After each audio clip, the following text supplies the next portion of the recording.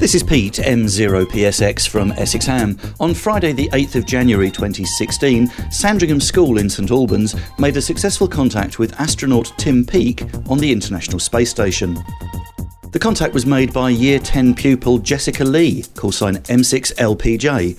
Here's an extract of Jessica calling out for the space station. GB1SS, GB1SS, this is GB1SAN calling and standing by, over. The contact didn't quite go to plan, and the contact was made a little later than expected. Here's a recording of what I managed to receive here in Essex.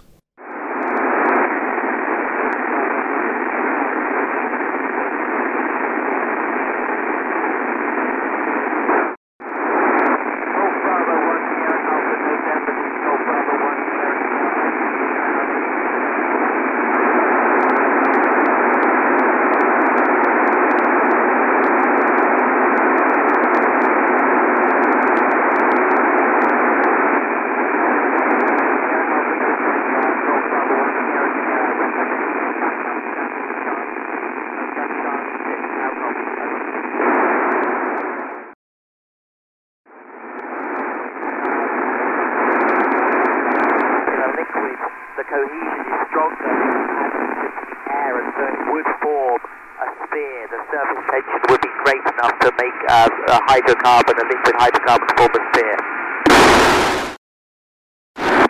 Hi Philip, well the EML uses an electric coil, if you like, the metal alloys. As soon as that is switched off, the metal alloys cool very rapidly. They're only about 8 millimeters in diameter, so they cool rapidly, but we can make them cool even faster by flushing them with gases such as helium or argon. Hi Jeff, well up here in space we can do such things as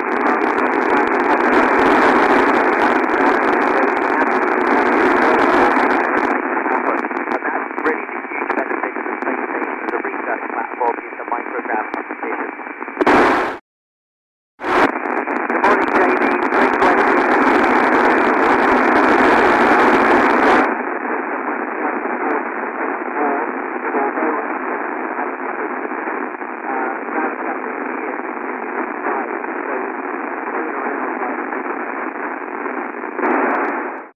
That was a recording of anything that was audible here in Leon C using a roof-mounted 270 collinear. Not great, but we certainly heard the contact. Well done to everyone involved at Sandringham School in St Albans, the team at ARIS, the team at AMSAT UK and the RSGB. The first contact has been made.